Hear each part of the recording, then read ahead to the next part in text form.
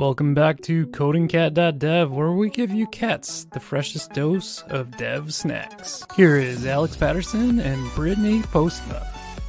This episode brought to you by Storyblock. Build anything and publish everywhere. Hello, everyone. Welcome back to the Coding Cat Dev podcast. I am Brittany Postma, and unfortunately, Alex is not here with us today, but I am joined by the lovely Matthew Phillips. Thank you so much for being here, Matthew. Hello. How are you doing? I'll be your co-host today.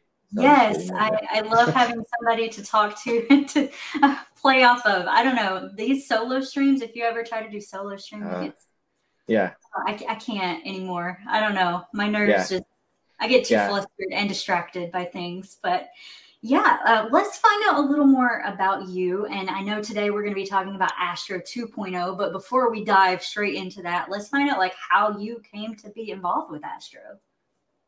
Okay. Always these kinds of questions are always difficult. It's like, what do I start off with? I was born in a small town. All right. So I guess probably web dev. How did I get involved in web dev and kind of tooling? I've been involved, I would say, the last 10 years or so in front end tooling. Come from Louisville, Kentucky. Very enterprisey sort of tech scene. So not a lot of web dev, not a lot of fun stuff. So doing a lot of that on the side for fun. I thought I caught the accent in there. I'm from Georgia, so I caught a little bit. Oh, I can hear yours too a little bit. Yeah, it's for me it's the I, ice. I think that did okay there, but normally it would just drag that one out a little bit. Yeah, yep. I know, and I think I'm pretty good for most Kentuckians. It's okay, but when I'm around people who are not from here, it definitely comes out. Exactly. I've lived away for a while, and I'm hoping that I'm kind of losing it a little bit. I didn't until you said something. I didn't know, so you're good. Anyway, so I guess I kind of came into web kind of late jQuery era, when jQuery was still very popular. Eventually, I wound up working for this company called Batovi, and they built a lot of JavaScript tooling and stuff. They had this framework called CanJS, which was popular. It's most popular around kind of Backbone era. So I worked on that in open source for several years. So I got a lot of experience just working kind of in this ecosystem that I'm still at today. Eventually, I wound up with. Before Astro, Fred, who's the founder of Astro, he started a company called Skypack, which was a CDN, still is out there. So what Skypack does is it allows you to load NPM modules in the browser. Essentially, you get a URL for React instead of having to use a bundler. I was hired. I knew Fred a little bit from just from the industry, and he was hiring, and I applied, and I was I had done some module stuff in the past. I'd worked on some open source module projects, so I had pretty good experience with that. So it just felt like a good fit. I was looking for kind of a little bit of a change in career, and we worked on that, and it was probably only I don't know, 4 or 5 months later that we started working on Astro.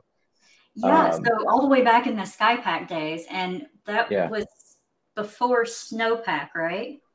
I believe the timeline is Snowpack was before Skypack. Oh, okay. So Snowpack and then Skypack and then Astro. Yeah, it was kind of I might be getting this wrong, but I'm pretty sure Fred started with Pika, which was kind of it was something that as a library author you might use, which kind of builds your packages to work on the web, but also to work it was kind of a bundling tool a little bit. He started with that, and he had a few different little projects he worked on. And I think Snowpack was, for those who don't know, was a lot like Veed is now. If you're familiar with Veed, it was pretty much a predecessor to that. In a lot of ways, it is a dev server to allow you to use, NPM packages. And then Skypack came around. I don't know. I should probably ask him, but I think it came a little bit after. And that was ES modules, basically getting the URL for the browser, the package, rather than having to download through Node. Yeah. And SkyPack uses Snowpack like in the back end, so that's why I say I'm pretty sure it came before. Yeah, you're probably right. I'm just getting my timelines mixed up, so no worries. You have more experience than me. Yeah, so yeah, like I said, I think it was probably like 4 months later.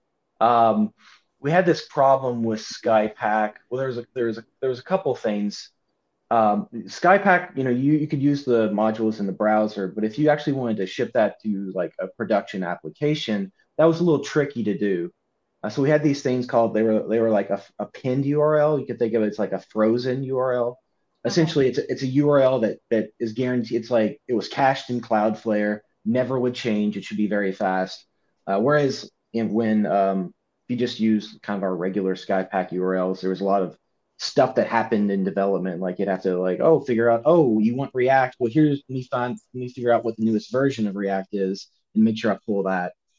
Anyways, so kind of what we were doing is we're trying to figure out a way to kind of get it so that people could use SkyPack in production. And then there was another problem that was happening at the time where browsers were changing how they handled CDNs. So one of the big advantages to a shared CDN that used to be is that the idea was, okay, you have this URL to jQuery, like back in the day.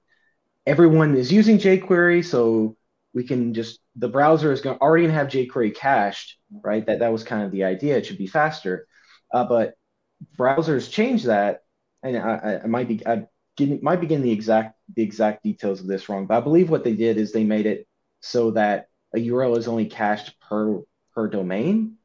So that means you no longer had a shared cache. So that advantage of using CDNs, shared CDNs, kind of went away.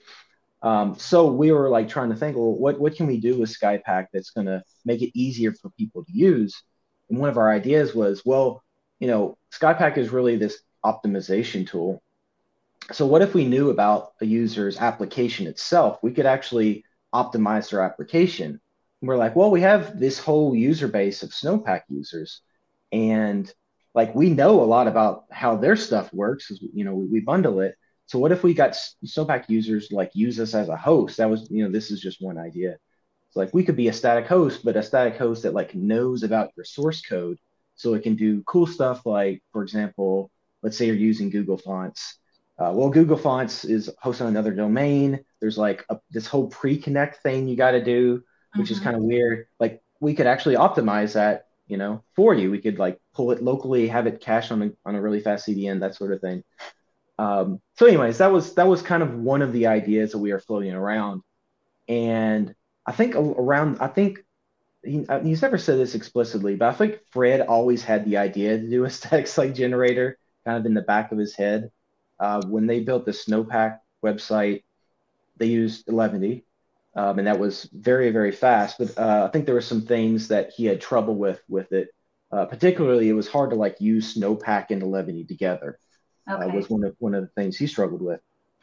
And so I think he always had it in the back of his mind to build a static site generator. But we didn't actually, when we started working on the project that became Astro, we didn't say we're building a static site generator. We were doing this kind of weird hosting thing that eventually we're like, oh, hey, there's also this thing called partial hydration, which we should explain that here in a second. But yeah, I'm probably throwing out all kinds of like very technical stuff that maybe some people don't understand. But anyways, there was this idea. We were like, we want to play around with this. Oh, what if we knew about components? What if you had components in your HTML? We could do cool stuff with that, right? And so, long story short, that became Astro. And eventually we were like, hey, we could just build static sites with this. And that's kind of what happened. It kind of like came out just trying to optimize all of these things that we do as developers and trying to figure out how best to do that. And so the answer was just create your own framework that can do all of that for you, which is great. Yeah. And I think it's kind of interesting because, one of the things that people like about Astro is that Astro, you can use any framework you like with it, right? Like we're not opinionated about what framework you use. And that came from exactly that. It's like, we were like, well, we have these Snowpack users. They use all sorts of things. So we can't say, oh, you have to use this particular DOM library, right? Yeah.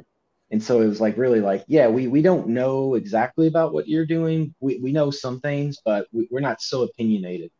We don't want to be. So yeah. So initially getting started with Astro, what would you say was kind of the high level mindset of what the goal was with Astro? When we released Astro? Yeah. So I know it's changed a little bit over time. Yeah. So, I mean, I think the biggest goal that we had is there was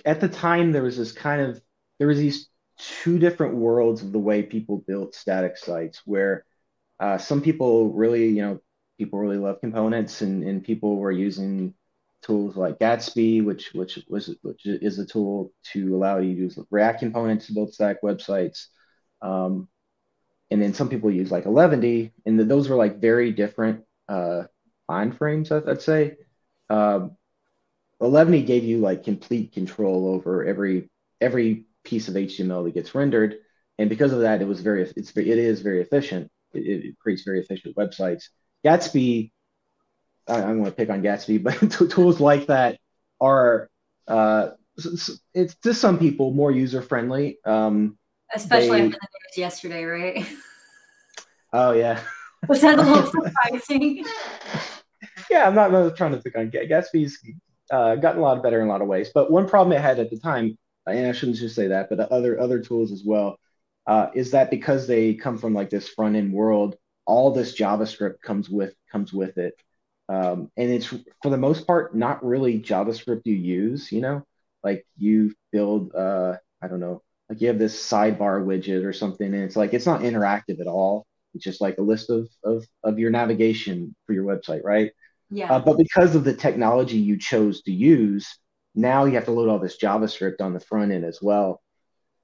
So we never liked that, and that's one of the reasons why we use things like Eleventy, because you have a lot more control over that. So yeah, we wanted to kind of meld those two worlds, like kind of the nice developer experience of using components and being able to use your framework of choice with kind of like the most efficient output possible of just like you were around for that initial release, so saying as a framework too that I'm going to support everything under the sun, like React, Vue, Svelte, all of these frameworks, that had to be difficult, right?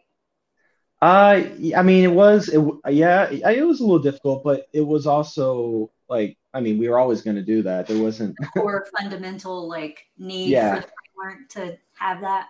Yeah, it was just like we're not going to pick a framework or we're not going to build our own. Like that's just way too much work. Like we want to stay out of that decision making.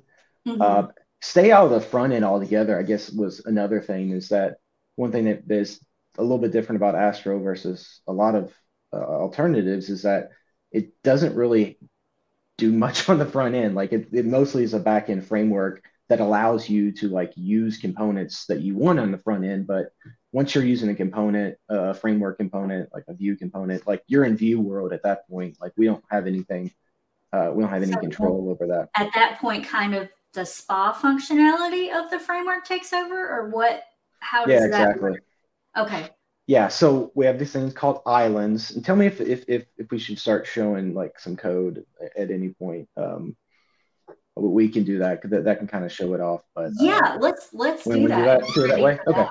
Yeah, I was gonna say we're getting into some technical enough stuff that more technical. Yeah, it's like just me like saying words is not really gonna answer a lot of questions. All right, are you ready for me to share your screen? Yeah. I'm sure I need to bump up the font even more. I need to make my screen bigger too. Let's see. Things. That's right. Pretty good. I can see that. I'm going a little bit higher. Okay. All right. So the Create an Astro project, you do npm init. Let's see if I get this right. Yeah. Astro at latest, and then I'm going to use a template. So I think this is going to work. And while these node modules are installing too, I'm going to do our ad break. So once you get that going, I think I'll go ahead and do our ad break and we'll come back and show off the demo. Okay, yep. All right, if I can find it. How in the world could I forget about this? There's no need to freak out. We have Storyblock. Robert, you're right. But we still need a plan. Okay, how much time do we have left until the launch? 24 hours. Okay, let's go.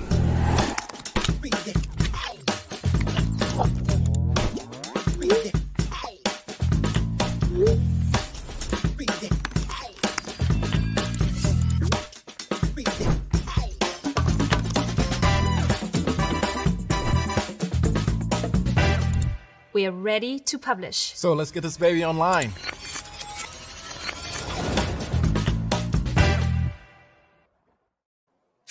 Thank you so much, Storyblock.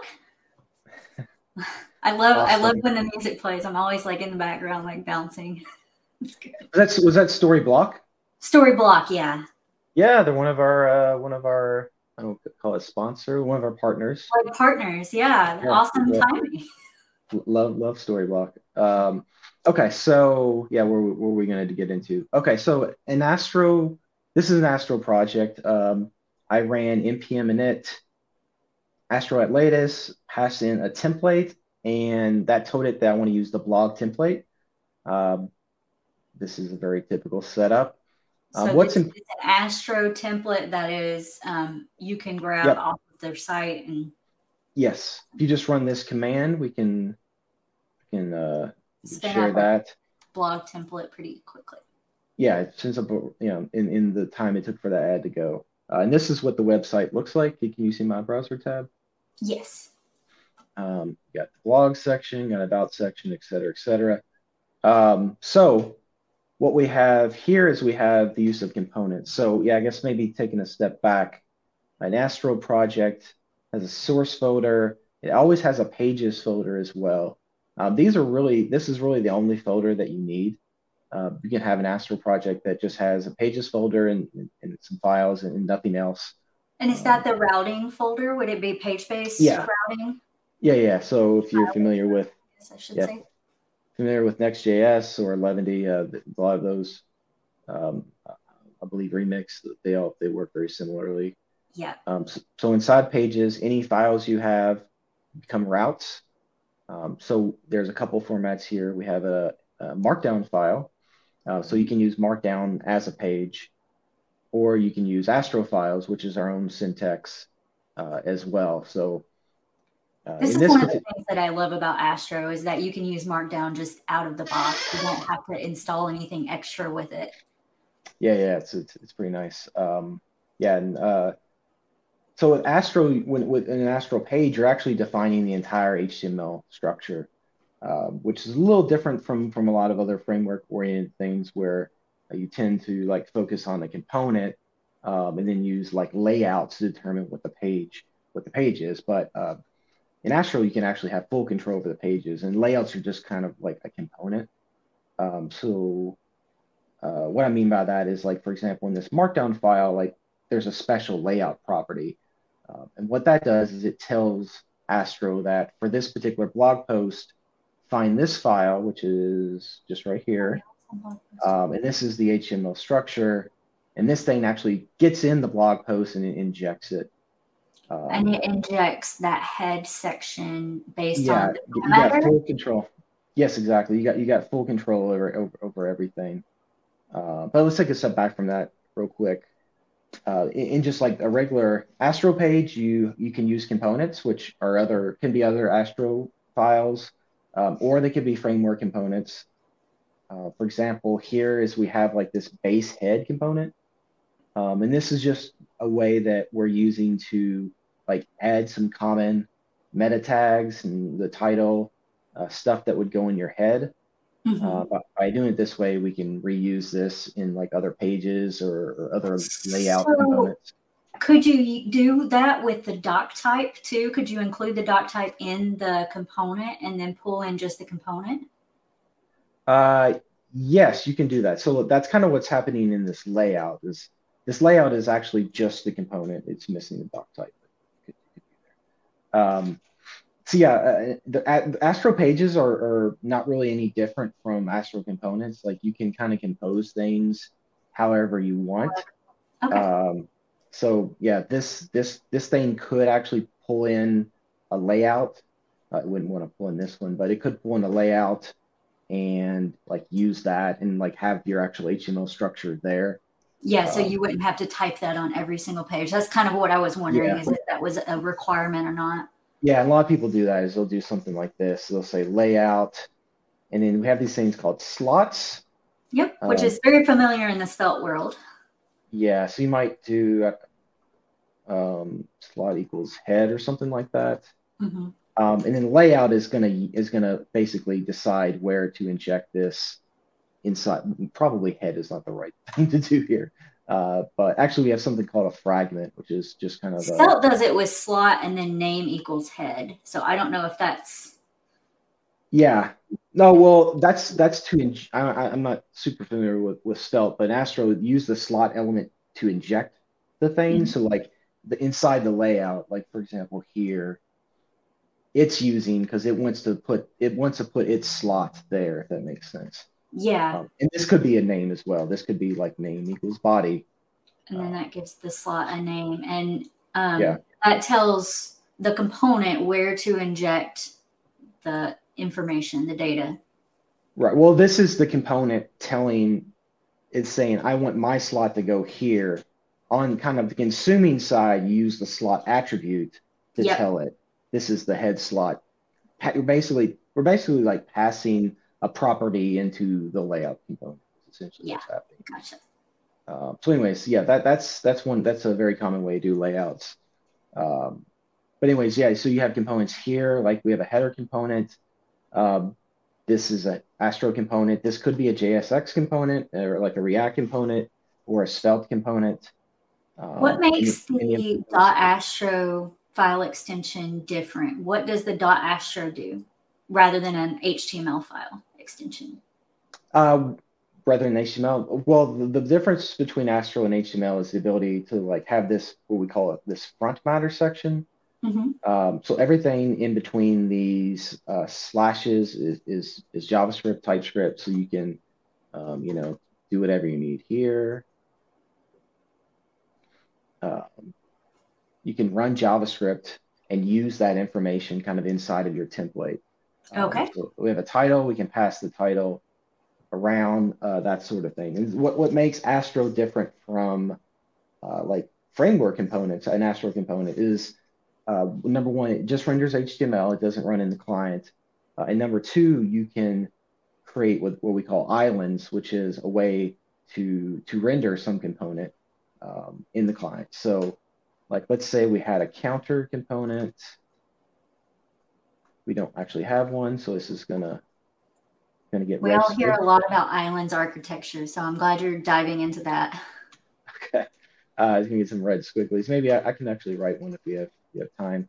But essentially what you do is any component that you import, any non-Astro component, I should say, you can add this client colon.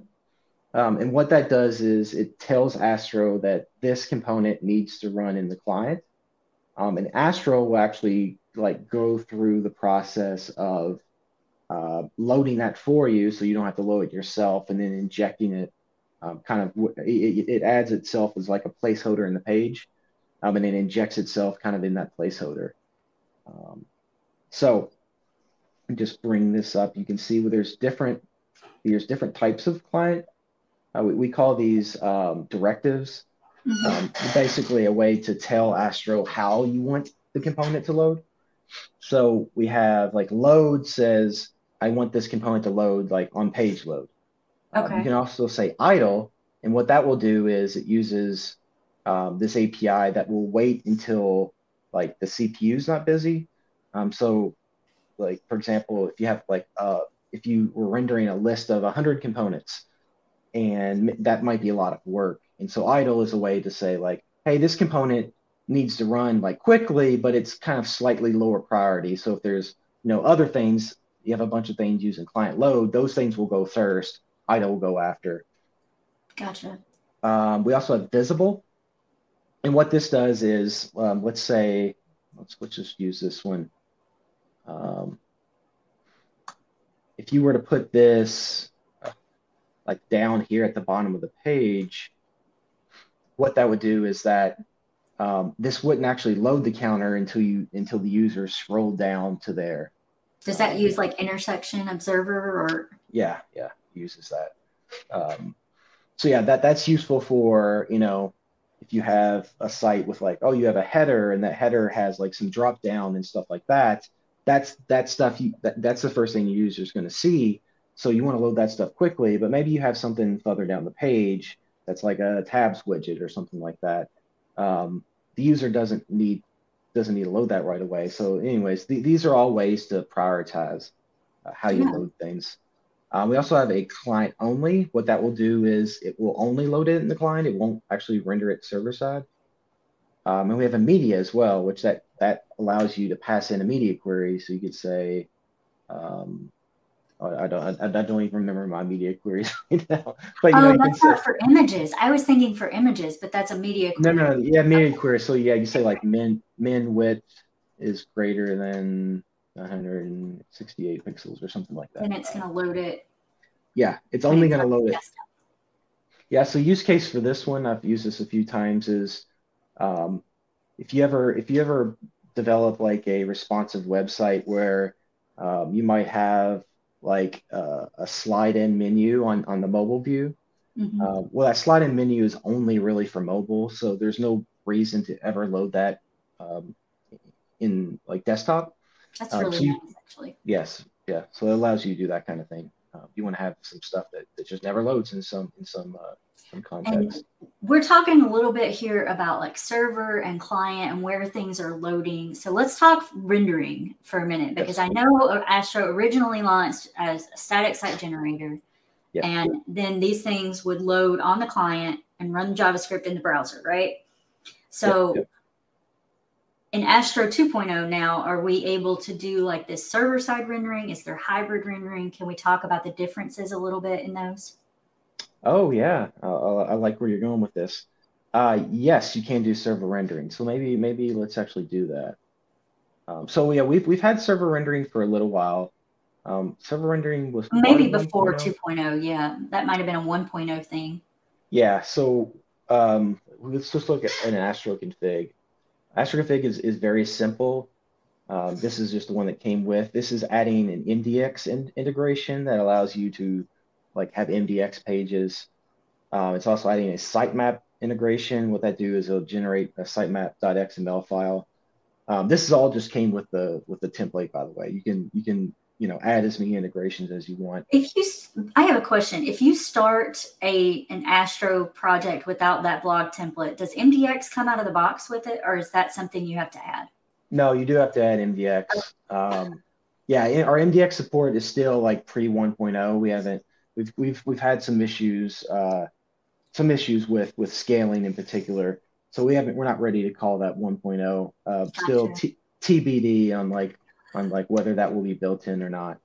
But yeah, Markdown comes by default. Astro comes by default, but any other formats you usually have to install. Be added on top. Yeah. Got it. So if there's this output property in the config, and you can set that to server, that basically enables server rendering. And a big thing we were shooting for when we developed this is that we wanted the experience of using Astro, of developing an Astro website, to feel the same, no matter whether you're building to static or server, for the most part. And we really wanted to, we thought like a normal flow is like, hey, I'm starting off building a website. I'm just going to use SSG mode. And then maybe down the line, I find out, oh, actually, I need to run this page. I have like all these pages that need to be run in the server side because they need to access a database in order to generate some, HTML based off of state. Now all I need to do is go in and change this from static to server, and now I have a SSR website. But your experience of like developing the site doesn't change at all. Like everything works the same. So just by doing that, like I said, nothing's going to change here. But what will change is when I do a build, it's going to build. Oh no, what did I do? Oh yeah, this is an error message. Good error message. Okay, great. Let's just see if we get that in dev. Without an adapter. This is all coming back. Like this feels so familiar with Svelte. They did a lot of things very similar to the Svelte API, so we use adapters. Yeah, we were inspired by Svelte for a lot of things, for sure. Anytime it's because I work on Astro, anytime I see an error message, I'm like, oh no, I just discovered a bug. Like I just assume it's a bug. It's not in this case. No, it's not. Okay, so we can add an adapter. If we do Astro, npx Astro add, we can add an adapter. So I'm going to add AstroJS/Netlify. We have a very, very slick process here. It's going to go through, install everything. It asks us, it's like, hey, we're going to update your file. I'm going to say yes. And it updates the file for you too. That is slick. It does, but it didn't work. It didn't work here. I don't know why that is. It usually does. Maybe it's because I had the file open. I'll give it credit for that. At least it said it was going to. That's something, right? Okay, yeah. Netlify. I think I want to do. You have to. No, well, no. Actually, I don't think I do. Actually, I'm the person who wrote the Netlify adapter, but I don't remember how to use it. So I'm going to look. Actually, I'm going to look at the documentation. Let's do that. That's a good place to start. That's a good place. I know that's not my natural inclination, but yes. Mine either. We have great docs, so I should do it more often. But as you can see, it tells you exactly what you want to do. So I want to deploy this to Netlify functions. And so that will allow you to use serverless functions for any server endpoint, and then you can use Edge if you Yeah, all you gotta do is switch this to Edge. It was very similar to Svelte for that. Okay, good to know. There's just like an extra config in the adapter, but yeah. So now we have a build. Hey, it worked. Yay! We have a Netlify folder. It's got some files in here that you don't really need to worry about, but it's got all your posts essentially ready to go for you, compiled down. And a question I always have too with that Netlify folder, is that something you check in to get? That's generated on build, right? So you probably don't need to check that in, right? I assume not. I'm not an expert on that thing, but that would be my inclination as well. I know that sometimes, I don't know if Netlify does. I know some host will like have JSON files that they output, but I think usually the fact that it's a dot folder tells me, hey, don't check this in. Yeah. So yeah, that's my thought. So yeah, now you have a server rendered site. I might be able to preview this. I don't know if we have support for this. Let me just try. We don't. Yeah. So we added the ability recently to an adapter can allow you to. There's this like preview command we have that will allow you to like preview the final build like using Netlify in this case. So I think that is something you can do with the Netlify. So you have the Netlify CLI. I was going to say you can do it with that. Do you know how? Netlify build, and then I think it's Netlify preview. Oh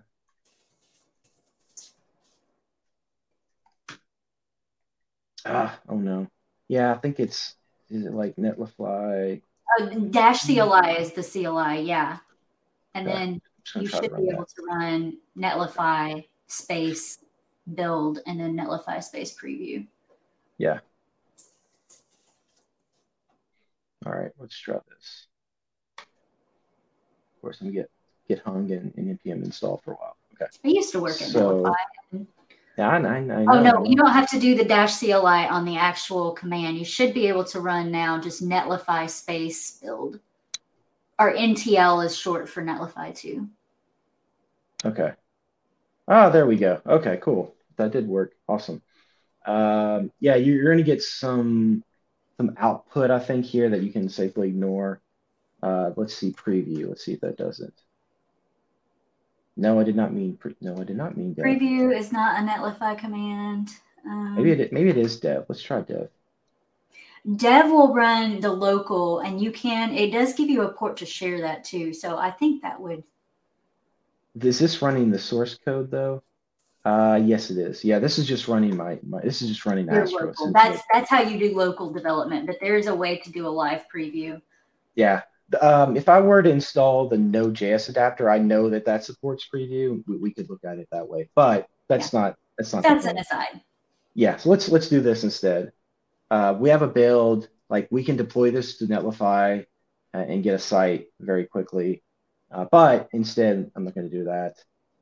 Another thing you can do is you can mark certain pages to be pre-rendered, which is a new feature in 2.0. So I'm just going to create a new Astro file. I'm going to say page 2, exclamation mark. And then just a little bit of stuff. Try to be a good citizen and have all the right tags. I'm going to set my language as English. Okay, so now I have a second page. Now, if I do a build now, it's going to do the same thing. It's going to have this Netlify folder, a lot of files that I don't really know what they're doing, but they're doing stuff. So actually, some of that might come from the dev command. Let me just remove that. Well, you have the server option. So all of those are being generated. Each endpoint, each file is being generated as a serverless function in that Netlify folder. Right. Yeah. And so you were going into like the pre-rendering. And I think if we pre-rendered that, then we shouldn't get a serverless function for them. It should just statically generate the page. Right. So yeah, if we do SSG, you won't get this. But you also can now in 2.0, as you can say, export const pre-render equals true. And what that will do is just for this particular page, it will pre-render it. All right, let's see how this works. Okay, so as you can see in the output, it generated 2.html. So now if we go into our disk folder, we have 2/index.html. So we've just the static page rather than like those. Yeah, and then if we look at this, hopefully this did correctly. Yeah, it told us that the to route is going to route to the HTML page, whereas all these other routes are going to go to this function that we generated. Yep. So yeah, you get this pre-rendered experience. So if you have, a common use case is like, you have a dynamic website, you need SSR, but you have certain pages, maybe your landing page or like non-logged in users, you want to have a really fast experience there. It's basically your marketing page. Like you might mark that as pre-render. Pages that people visit not too frequently, you can mark as pre-render. Which kind of allows your actual website that's running to handle like the important requests. The requests actually do need dynamic data. And that's a new feature from 2.0, right? Yes, yeah. Pre-rendering is brand new. So yeah, all you have to do is like mark it in your Astro file, and you're able to do that. Awesome. Yeah.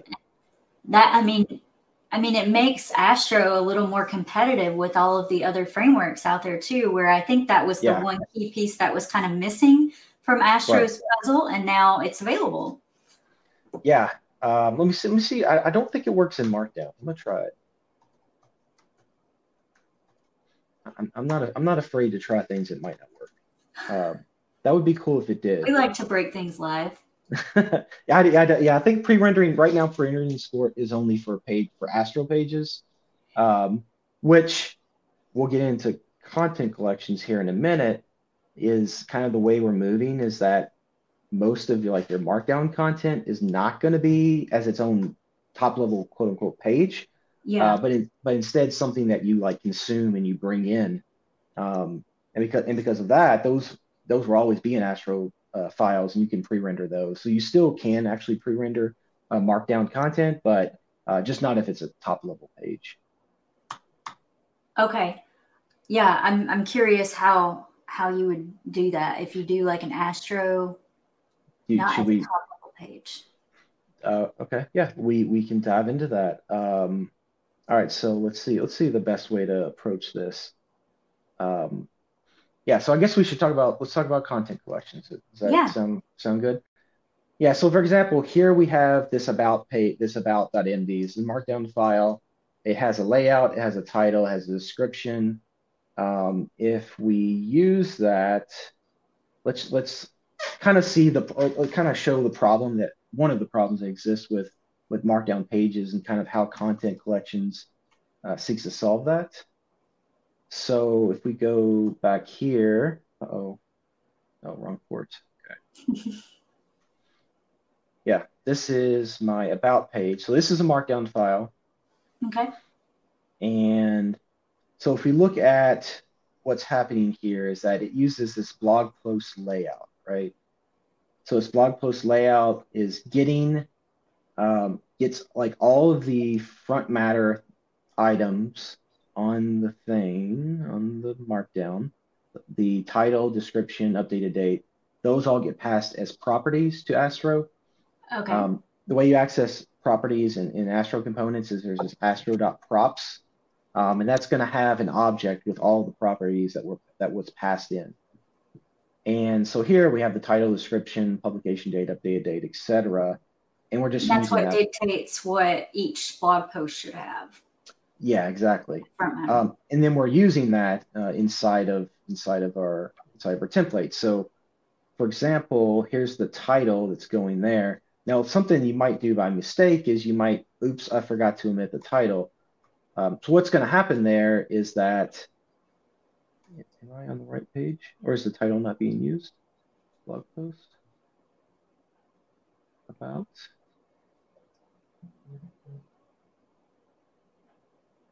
Do we have a title? No, we don't have a title.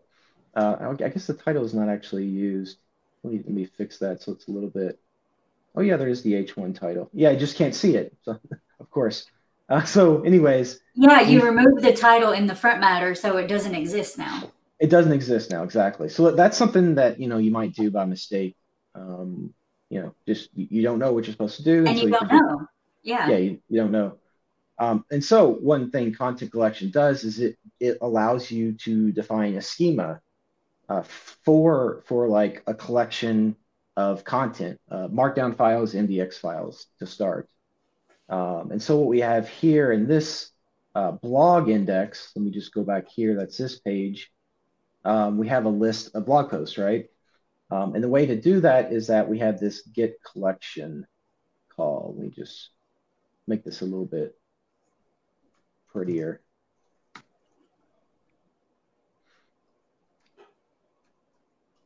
Okay, so we're saying we want to get the blog collection. Mm-hmm. And so what that does is Astro has this special folder called content inside source. And inside of that, there's a config file that you write. And so inside this config file, you get you can define a schema for your page or for this particular content. So in this case, we're saying it has a title, it has a description, has a publication date, updated date, hero image. And this is using a library called Zod, which is a way to define, define type schemas. Yeah. It will check it. It allows you transformation. So that way, you can put a date in your front matter, and that gets converted to an actual date object that you can use in your templates. It allows you to do all that sort of things. Zod's a really, really, really fun library. But by defining the schema, now we have type checking inside of all of our content. So that way, when we go to this blog, let's see what happens here. We actually get an error message. I love these error messages. So these error messages are also new to Astro 2.0. We've redesigned that. You got to have dark mode with every website nowadays, right? I know, right? And it's like right in the error message. That is, I mean, it's a really slick, nice UI, like GUI, to see that the error was there, where before we didn't know what was going on, right? We were lost. We were looking for the title. We couldn't tell what was happening. And now we have a nice, clear error message that the title is required. Title is required. It's this error, like, it will send you to the documentation. It sends you directly to Content Collections Guide, which steps you through the process of learning how to use it. It's got the post that's missing, so we really try to clean up these error messages. But anyways, the important thing is that title is a required field, so you're never going to make that mistake again. So now you go to it and you're fine. The same thing if you go to the actual page. Did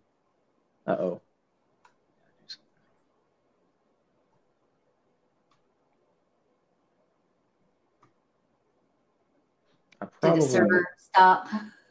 No, I'm sure I changed something that messed it up. Get collection blog, posts, post.render. Let's see what, wait, this can't be right. I think this is wrong. Let's do some live debugging here real quick. This happens every single time you live code too. It's just. It does. Yeah. Oh, so we're not getting past the prop, huh? Wonder if this should be. Now I'm really. Is it because we're still on server rendered mode? I don't know. Oh, yes, that is exactly it. You're very smart. Yeah, that is exactly it. Wow, you really know Astro. Yes. I have actually not used Astro in a project yet, but I've seen lots of things and I wanted to try it out. So this is making me like really want to like dive in and try it more. I think just a little bit of like maybe my Netlify knowledge is coming. Netlify and Svelte maybe. Yeah. Oh, you wrote a post about Astro, I believe, right? Or some documentation? I did do a brief, I did not. That was Salma. Salma wrote a post about getting started with Astro. Yeah. Anyways, yeah, so appreciate that help. So yeah, I said earlier that we try to make static site mode and SSR mode as close as possible. One way that they are different is that in static mode, we have this special whenever you see this file here that has the ... in it. A dynamic slug. Yeah, it's a dynamic route. And so you can think about it that when you're building something, you have this dynamic route. We want to build several pages that all follow this structure. And in static mode, we need to know about those things at build time. Whereas in SSR mode, the user it depends on what your URL is, right? The user types whatever into URL, you look that up in the database, maybe you serve a 404 if it doesn't exist, etc. But in SSG mode, we need to know up front. So anyways, that's why there's this special get static paths. And if people are familiar with Next.js, they have the same thing. And what that does is when we see this, Astro will actually call this function, and it's going to go ahead and get all of your posts, and then we're going to create a page for each one of these. Long-winded way of saying that is why it didn't work, is because get static paths is only in SSG mode. So maybe that's another way we can file an issue now and say that we need to update the error message instead of saying the render function didn't fire or whatever that said, to say are you running in server mode? These dynamic routes don't. I know. I have a notepad here. I'm going to write that down. No, you're totally right. Or really, Astro, I think maybe what should happen here is Astro should see that there's this get static paths and be like, wait a second, you don't need this in SSR. Yeah, it might should even warn you there. Yeah. Yeah. Sorry. I'll let you write that down. You're yelling at me. Yeah. The only other thing I have too, I'm wondering, were there any breaking changes? I know 1.0 happened fairly recently too. So 1 and 2 came really close together. Were there breaking changes, and is there an easy migration path, a command, or anything to help with that? Yes. Are you pressed for time? There's a couple more things we could talk about with content collections, but okay. Okay. We got about 15 minutes. So okay. Yeah. I can get through this pretty quickly. Really, the reason why I wanted to do this is because one of the whole nice things about content collections is you get these very nice in VS Code gives you very nice overlay. If you look up a post, you can see all the properties. Yeah, you can get every post has a data. Is that the word? IntelliSense, exactly. Yeah. And then actually, if you go into the schema where you define the schema, if you do a comment here, if you say the date the post was updated, that will show up too. I think, you see. So anyways, it's a nice way to document what you're doing, and it makes it much easier. It's like a little JS doc typing. That's how JS doc does the little comments. That's cool. Yeah. So anyways, you get all that for free. That's a big thing. When you actually call this method, get collections, if you have several collections here, it's going to list all the collections that you have. Each one of those has their own schema. It's going to have the schema just for that particular collection. So it just makes the experience of like working with data so much easier than it was in the past. So we're very much looking forward to this. We're looking forward to like, I don't know, maybe content collections could live in a CMS instead of having them all locally. Maybe you have some in the CMS, and we'd like to do the same sort of thing where you can define a schema for your CMS data. So anyways, we're thinking about all that works. Maybe even like an integration with the CMS where it could auto generate your schema locally for you or something along those lines. Yeah, and then the last thing about content collections is that in I don't know how deep, I don't want to go too deep here, but in the past there was a way to also have markdown files that you would kind of like bring in, and there was this method called astro.glob. And what that did basically is it allowed you to like write a glob for a bunch of files and like get those, and you can do the same sort of thing where you're like creating like a list of posts. You could do the same sort of thing, but it had this issue where any files that you globbed, like you would bring in their styles as well. So if you had like MDX files, those MDX files imported, some components, all the styles came with that. So even if you were only like listing post, you get all the CSS on your page that you didn't actually need. Okay. And content collection fixes that. Is that we designed it in such a way that only if you call this render method, and what this render method does is it creates a component for you, and then you use that component, then the styles get added. But if you don't do that, like for example on this page here, we're using a collection. But we're just using it because so that way we can like display the title and the date and stuff. We're not actually rendering the markdown, so you don't get any of that in the, like we call it, style bleeding. So anyways, yeah, that is awesome. That is the last thing. Okay, cool. Yeah, so we can talk about. You want to talk about breaking changes? Yeah, I wanted to know like what the breaking changes were between 1 and 2 because they happened kind of close together. And then what does the migration path look like? Is there a command or anything that goes along with that? Yeah, so there were not a lot of breaking changes in 2.0. They're kind of probably the biggest thing is that we upgraded to Vite 4. And I can't go over all the Vite changes, but Vite 4 was actually a small change itself. It didn't have a lot of breaking changes, so there's not a lot to worry about there. But it is a big thing that does change. I got a little side tip. So we were trying to release SvelteKit mid-December, and it was going to conflict with the Vite 4 release. So the Vite core team and the SvelteKit core team kind of overlap a little bit, and there's a lot of communication between them. And so we were able to get them to pull their release back, and then we were able to launch with Vite 4 in SvelteKit. So it's like a lot of stuff that happened there. Yeah, I don't know for everybody. We also have a Vite core team member on our team. I don't know if you know Blue Bjorn. Yeah, Blue is on the Svelte, and yes, that's right. I forgot that he does work on Svelte as well. So yeah, Blue works with us too, and so yeah, he's like Blue is kind of everywhere. He's really brilliant. He's really great at like tracking down like weird issues and stuff. But anyways, he works for us, and so yeah, he's very invaluable. Anytime there's like something weird going on with Vite, he figures it out. Anyways, so yeah, Vite 4.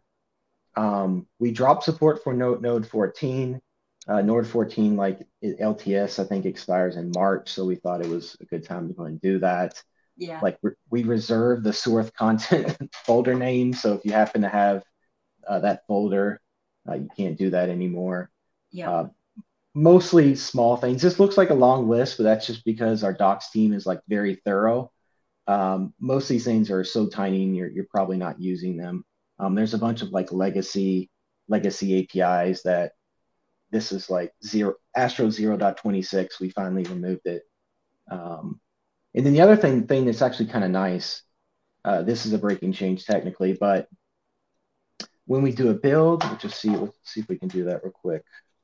Sarah's your docs team person. Yes. She's the lead. Yeah. She's amazing. Sarah's the lead. We have like so many people that contribute. Particularly our international team is like so amazing. Like anytime I know like we were making some like last minute changes before 2.0 release, and Docs is very quick, but all the translations were updated so quick. I mean, amazing. How big is that whole Astro team in general now? It's hard for me to say because we have some people work as contract. Like Sarah's full time, but she is technically a contractor. I don't know, maybe like 11 people that are full-time-ish. So still fairly small, yeah. Yeah, fairly small, but we have like a couple full-time designers and stuff, so we're building out. Awesome. Anyways, yeah. So one point I want to make here is that we now output to this _astro file. And so like any of your JavaScript or CSS gets put here. And this is really nice because we're going to work with different hosting providers like Vercel and Netlify, and we can actually tell them now for this _astro file that can be cached forever. And so that basically just speeds up your website because the web browser never even needs to check to see if those files have changed, because they'll never change because they're doing a lot of optimizations under the hood for you. Yeah. Nice. Anyways, that's technically a breaking change, but more than likely you don't need to know. You don't really care. So, yeah, that's pretty much it. Svelte IDE support. Oh no, where do you see that? It's almost halfway through, a little below halfway through the list on the right. Oh yeah, what is that? Oh, see, this is something Blue did. I don't know what he did here, but yeah, it requires a Svelte config. Oh yes, if you're using the Svelte integration, then you also need to have a Svelte config file. Because that's a Svelte requirement because of the Vite preprocess, because it's a Vite template and it probably just needs it for that library, that Vite preprocess. Sure. Yeah. To compile the Svelte. I guess I'm not really. This is definitely something. I see Svelte and I jump on it. This was an awesome overview. This is actually really exciting for me. I just started a new position at ProView running the design system. And so I'm like looking at like docs changes we could make and like thinking about rebuilding the doc site. I like this. Yeah. I mean, they do a really great job for sure. Yeah. Awesome. Well, I think unless I missed anything, did we cover all of the 2.0 changes and like a little basics about Astro? Yeah, I think we pretty much got it. I mean, yeah, not really sure what else really to say. Astro 2, like we just released it. We're like we've gotten a flood of new users, which is amazing. So that's awesome. We're a little behind in our issues just because there've been so many of them, but not in a bad way. A lot of issues are just misunderstandings and stuff. But we're oh, sorry. I didn't mean to do that yet. Every time that you release something new, you're going to get new users. And with new users comes new like issues and information that needs to get out in the world. Yeah, there's always like things that, experienced users know, but new users don't necessarily recognize. And that's actually an opportunity to be like, oh, hey, we need to document this better. Because this is a behavior that people don't just, intuit. So it's a great opportunity. But anyway, that's it. Mindset too. Yeah, we've been releasing a lot of patches. I think we're up to like Astro 2.05 already or something like that. Wow. So yeah, it's still we're still in the process of really making sure the 2.0 release is in a really stable place. And then we're going to start looking at new features, on 2.1, but we'll see what that is. Well, amazing. And I think like 6 months down the road, I would love to have you or someone else back on and see like where Astro's going. This was such an informative demo and watching you walk through all that. I'm really excited. Thank you so much. Yeah, I really appreciate it. I think with that, we'll transition over to Perfect Picks, which is what my screen went up there for. So we have been talking about content collections, and I wanted to share the post that was written about content collection. It goes more into Zod and the type-safe markdown, how all of that works under the hood. Ben Holmes, really good friend. So go and check out that post. It's a great read if you're interested more in how the content collections work. And then Matthew picked a TV show for us. I'm really excited for this. Yeah. Okay. This is Last of Us. I bet a lot of your listeners and viewers already know about this, but I didn't. This is based on a video game that I didn't actually know about. But yeah, it's like it's like a post-apocalyptic kind of zombie, but they're not really zombies kind of thing. It's Are we very talking about intense. like The Walking Dead kind of? It's got some of that vibes, yeah, Okay. yeah. But they're not normal. I don't know if it's spoiling to explain, but they're not normal zombies, I would say. Okay. Anyways, the show is like I watched Walking Dead, and this is like more intense than that. Like Oh. you're really on edge, yeah. Or I mean, at least for me. Yeah, it may be really too scary for me, but I definitely have to check it out. I'm really interested in this one. So, yeah. Well, thanks for sharing, and thank you so much for coming on. I really appreciate you walking through all of that. I'd love to hear more, and excited for where Astro's going and the progress that the team has made with such a small team is just incredible. Thank you so much. I really appreciate you having me on. Yeah, thank you. We'll see y'all next time.